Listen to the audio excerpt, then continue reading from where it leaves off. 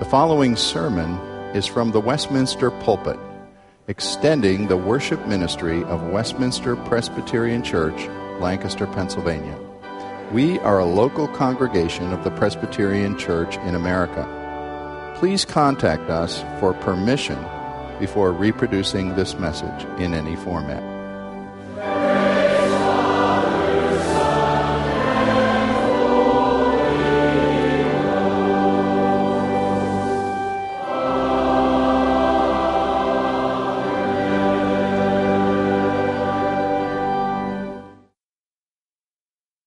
Romans chapter 4, I read beginning at verse 13.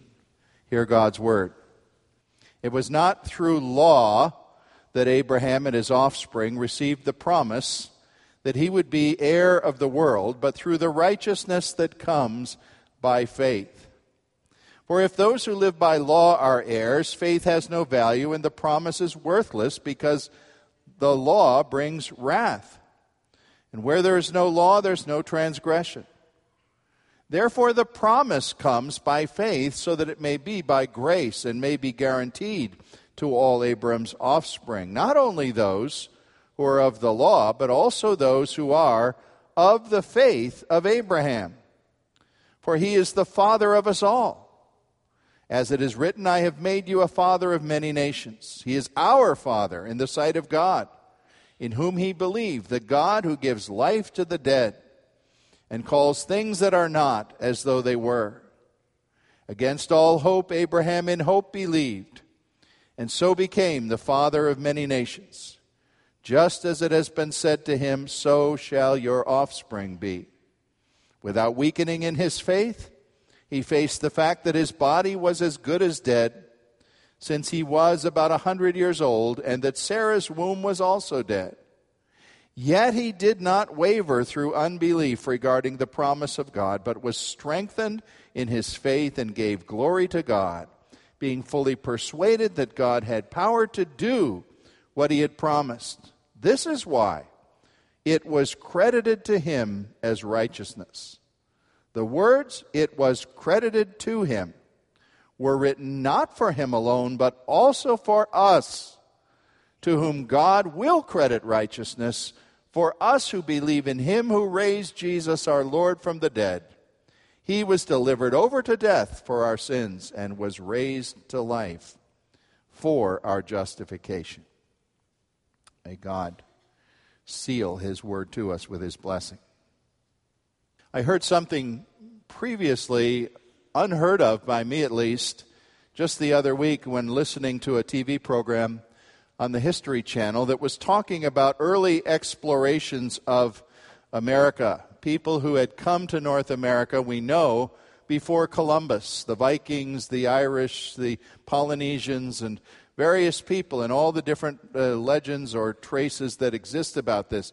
One I had never heard of was a tradition that is strong apparently among the northern branch of the Cherokee Indian tribe.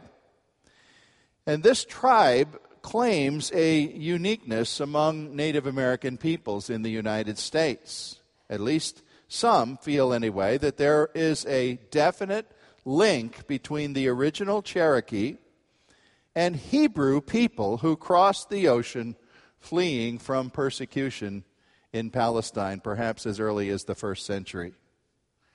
Supposedly, these folks did not have the Asiatic origins of other Native Americans who, the theory is, they came across that land bridge to Alaska and down into Canada and North America, as we call it today. They would say the Cherokee didn't come that way, and in fact, DNA analysis of Cherokee people do show some different patterns from other Native Americans. Also, the evidence is given about Cherokee stone tablets or things that are incised with different markings that experts say bear remarkable resemblances to Hebrew alphabet writings in places like Tennessee and Alabama. The legends say that perhaps in the 1st century, folks somehow, Jewish people fleeing persecution, made their way to North America and became the Cherokee. Who can say? Who can ever prove this? I'm certainly not here to try to establish it. I'm merely reporting what others speak about. And I don't think it ever can be established. But what interested me was to see this illustration that there are modern people today who find it a very important thing to somehow establish a direct biological and hereditary linkage between themselves and the people of Israel and ultimately Abraham. Now, when I was watching that show, I had this text in my mind already for this week, and it immediately sprang into my mind why I have a better claim to linkage to Abraham than the Cherokee as a people can ever claim. My linkage is not through myths or legends. It is not certainly through bloodline. I have no Jewish ancestry that I know anything about.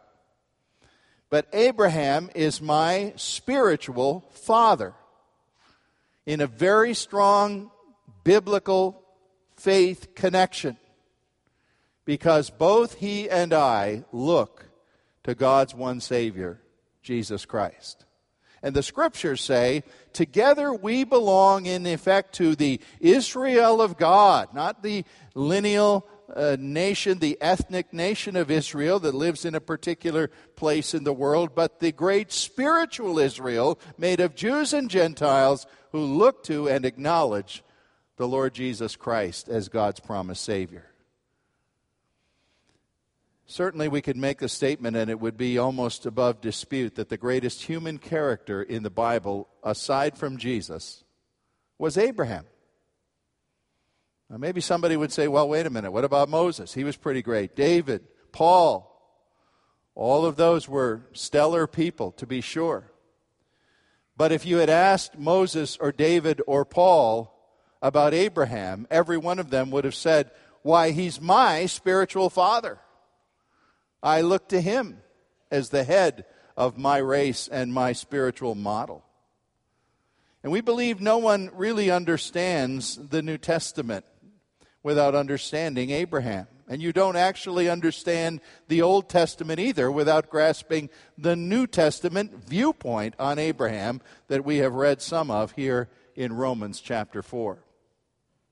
Whenever I discuss with people the unity of the Bible and how the Old Testament does relate to the New, something I grew up not understanding well at all until I was probably well along into college and seminary studies of the Bible. I grew up thinking we had sort of two separate books, in Old Testament and New Testament, and they never met. Absolutely wrong. And the way you would understand that best is to understand Abraham as the linkage. And if you wanted a fairly simple assignment on that, you would go to two premier New Testament chapters, Galatians 3, that I'll not be looking at today, and Romans 4. Very similar chapters where a similar argument is made about how Abraham unifies one salvation that God is doing by grace through faith in the Old Testament and the New, and how he has, therefore, one people saved by grace in eternity. Now, in Romans 4, Paul is writing in powerful arguments to show this oneness, this unity. He showed in chapter 3, the remarkable chapter, how all have sinned and fallen short of the glory of God. Man has no hope in and of himself. He takes us through 3:20, leaving us flat on our faces with our mouths silenced and no way to answer God because of our sins. But then, of course, the great discovery in 3:21. But now there's a righteousness apart from the law that God has made known and the prophets testify to through Jesus Christ to all who believe.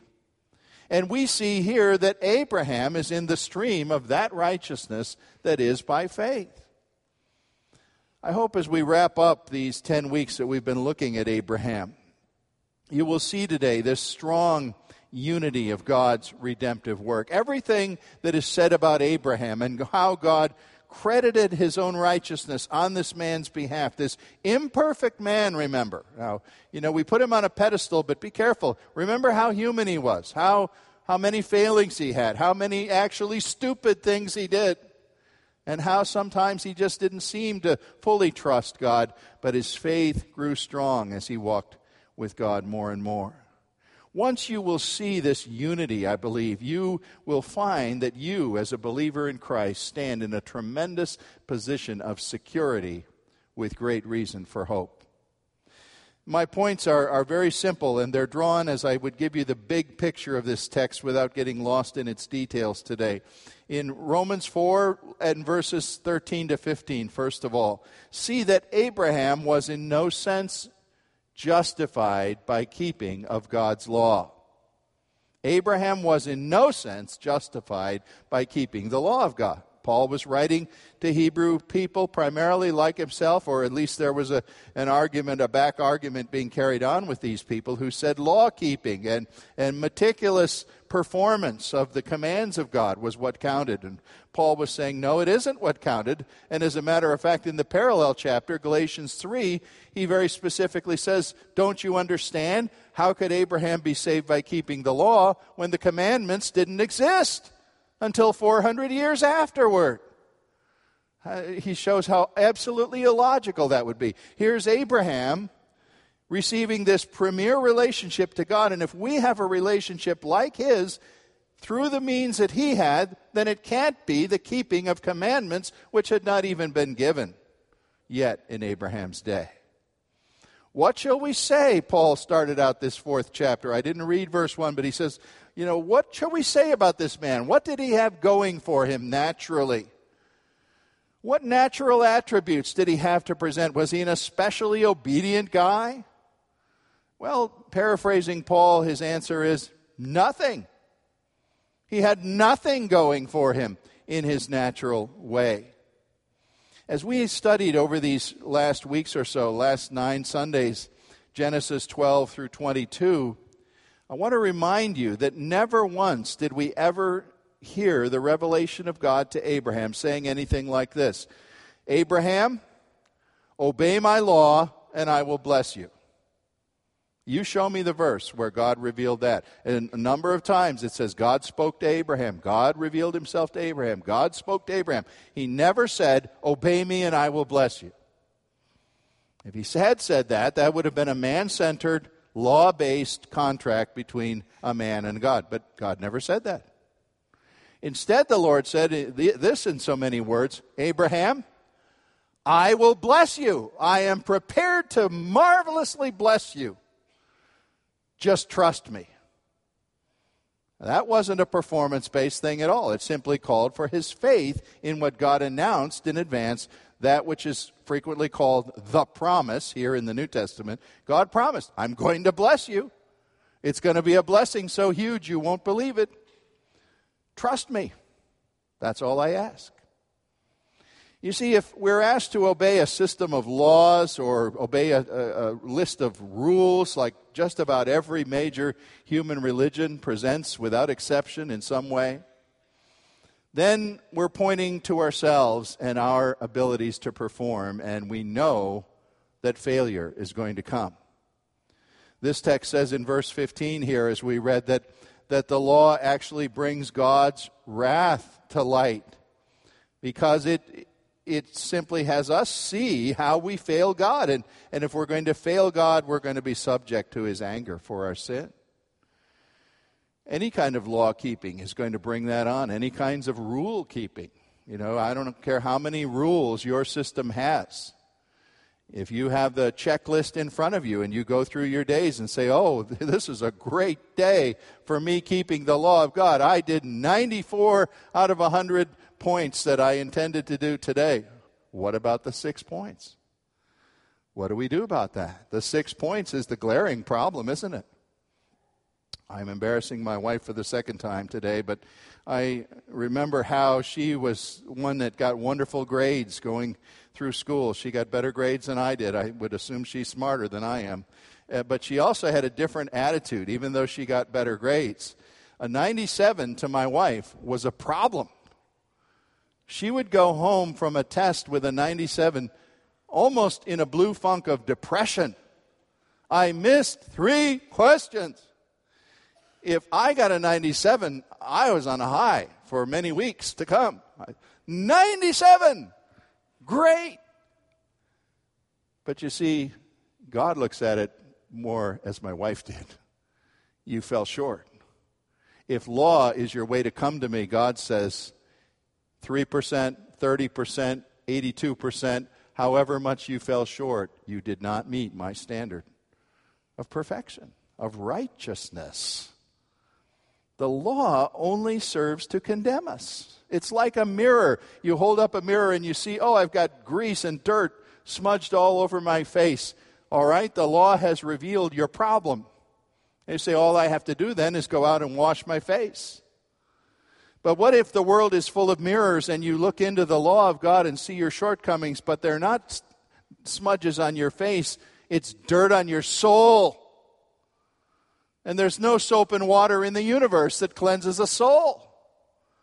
And now you know you've got a problem, but you've got no answer, no way to deal with it. The law isn't bad because it showed that to you. God's law is glorious and good, but it has revealed a problem you have that you cannot remedy. Well, let's just remember that Abraham, the premier man in relationship to God in this Old Testament, the way he's brought out in all those chapters, we looked at him, more than 10 chapters. Abraham was in no sense justified by law keeping.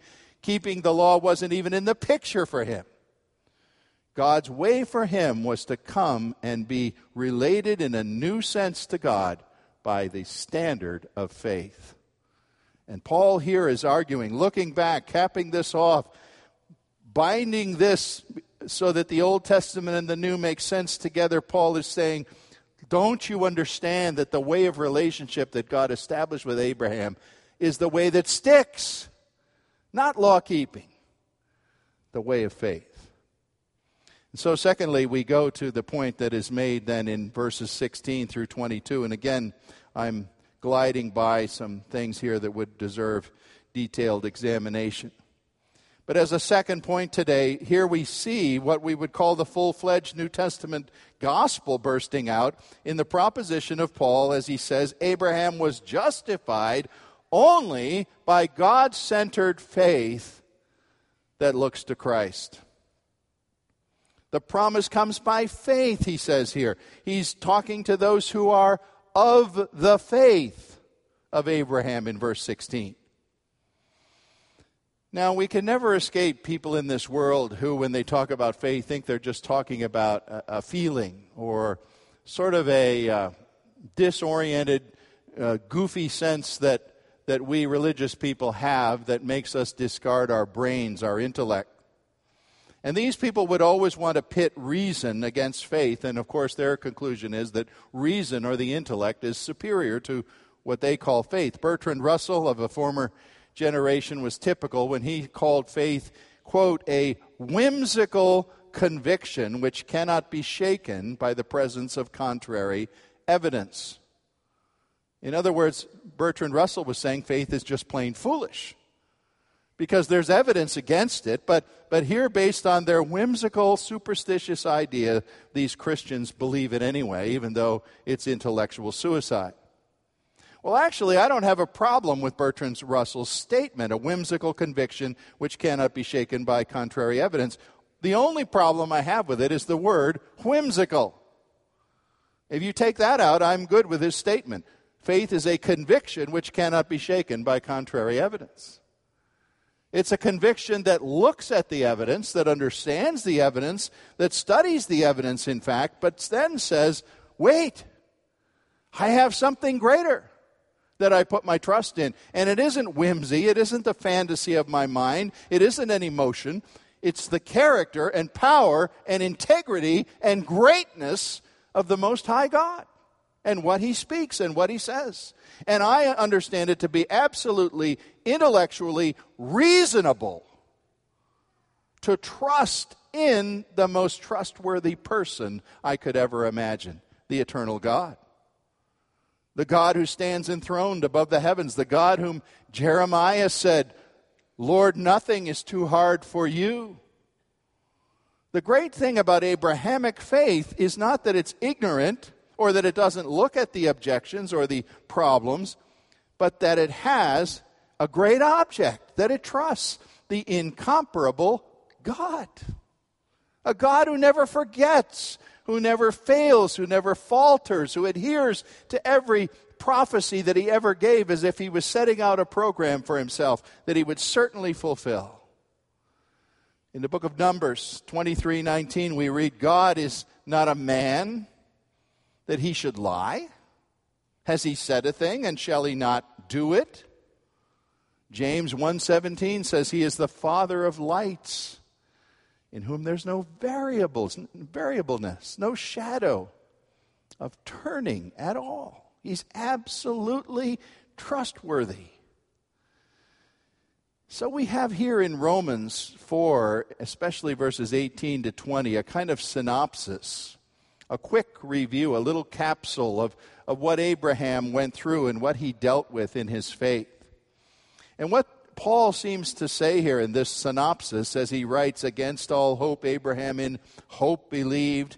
He looked at his body as good as dead. In other words, he was realistic. He understood the problems, and yet he did not waver through unbelief.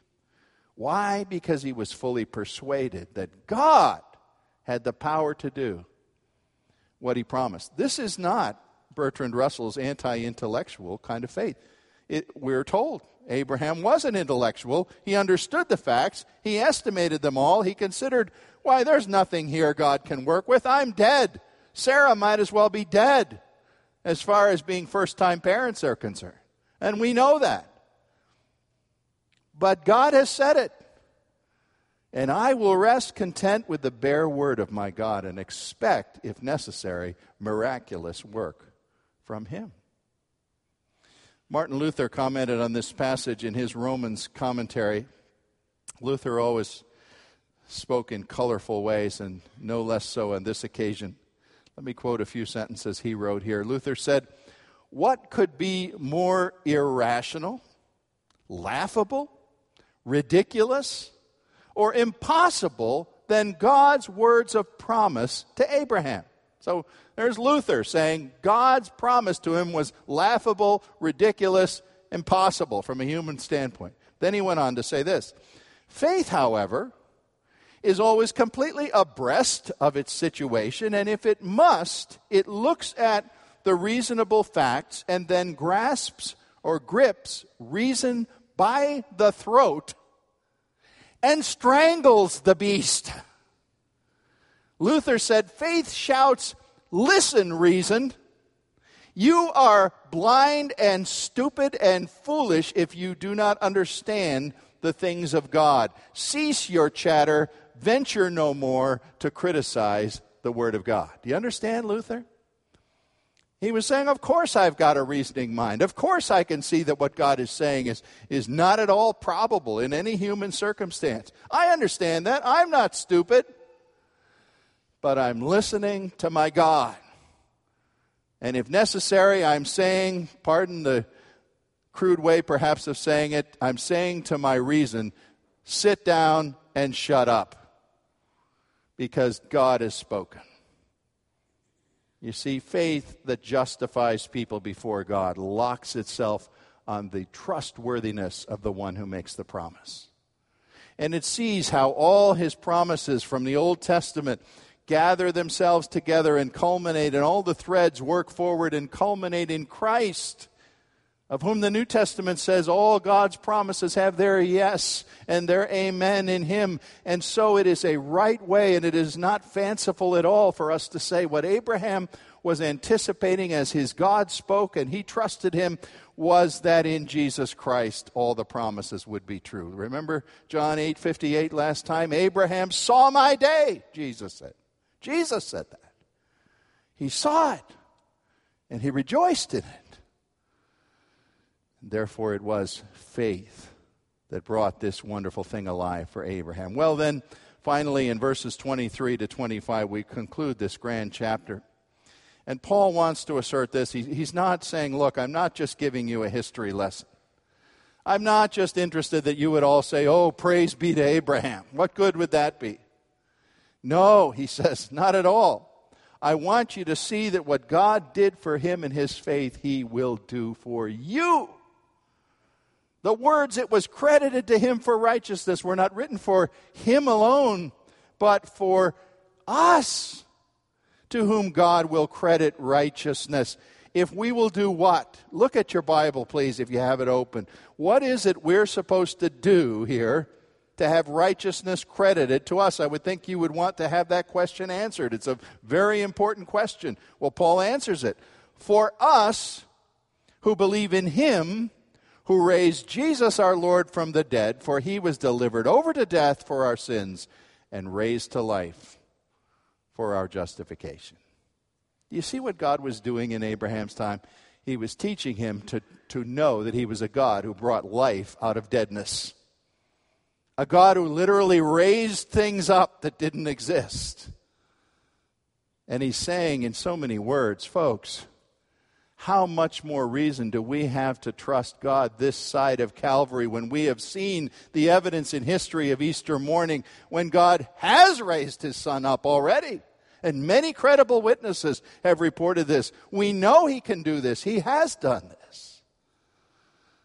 So the apostle has no trouble seeing the Old Testament apply to Christians. One Lord, one salvation, one faith, one baptism, one people of God. Not plan A for ethnic Israel and plan B for the Gentile church. No, sir. One Israel of God in whom all God's people are gathered in. And the entire case of the thing is not decided by, are you genetically descended from the Hebrews like the Cherokee might be concerned to know. It is this. Do you have Abraham's faith? That's what we've been talking about for 10 weeks. Do you have the kind of faith this man had? You're not asked to believe the exact same things he was, but in essence, the core is the same. You are asked to believe in a God who brings life out of deadness. A God who can give you, even you, a new birth. You don't create that new birth. You don't say, I think I'll be born again. That would be a nice idea. Let's be born again. What a good idea. No. The scripture says, John chapter 3, where does the birth? It comes from the Spirit, Jesus told Nicodemus. And the wind blows wherever it will. God brings that new birth. He brings you alive. And it's just like when 100-year-old Abraham and 90-year-old Sarah hysterically laugh in their tent at the birth of a child. When you rejoice and say, God has given me a new birth. God has brought life where there was no life. That's what is promised. And that's what is claimed by the faith of Abraham. Now, we could go many directions, and I could tell you how Romans 4, along with other similar texts, really are the basis of the 16th century Reformation. The simple points I've made today, that redemption, salvation is not by being justified in the law. It is by being justified by faith. What is that except the premise of the Reformation? These are very fundamental things, very important things. But this summation of faith didn't begin with the Reformation. It didn't begin with Paul. It began with God's work in Abraham, doing one thing between Old Testament and New. And I'm not just telling you there's a thread stretching from Abraham to Paul to you. It's a steel beam, folks. You ever see these enormous bridge beams that they would take one beam on a long truck down the road from High Steel or somewhere around here? Enormous load-bearing beams. That's what we've got in the faith of Abraham. Old Testament to New. The question before you as we depart from this study is this: do you trust the promises of God to redeem those who trust him? Do you trust in a God whose character has always proved trustworthy, complete integrity? His written word has never been proven false. Do you rest assured in what he says about Christ as the culmination of everything he said he would do in history? And even despite difficulties and questions and problems that people may raise or your reason may think up, are you ready to say, sure, there are some obstacles, but God has spoken. I will trust him. I tell you, the resurrection of Jesus Christ, this text is telling us, is the grand proof of our God's promises being trustworthy. Place your trust in the God of Abraham, Look to Jesus Christ, the living Lord, who was the final Isaac. The Isaac for whom the knife was not stopped. The knife actually plunged into that Isaac, Jesus. But God raised him up. The God who brings life where there is no life gives us living faith. And it is that living faith that he credits for eternal righteousness. May God bless you with such a faith, even today. Our Father, your word is a marvel.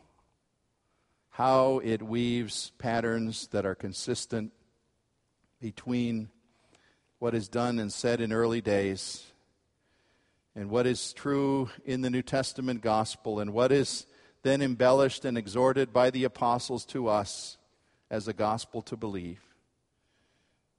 This word deserves our trust. Our Father, build living faith in us. Faith that looks to Christ. Faith that rests on you. Faith that is not stupid.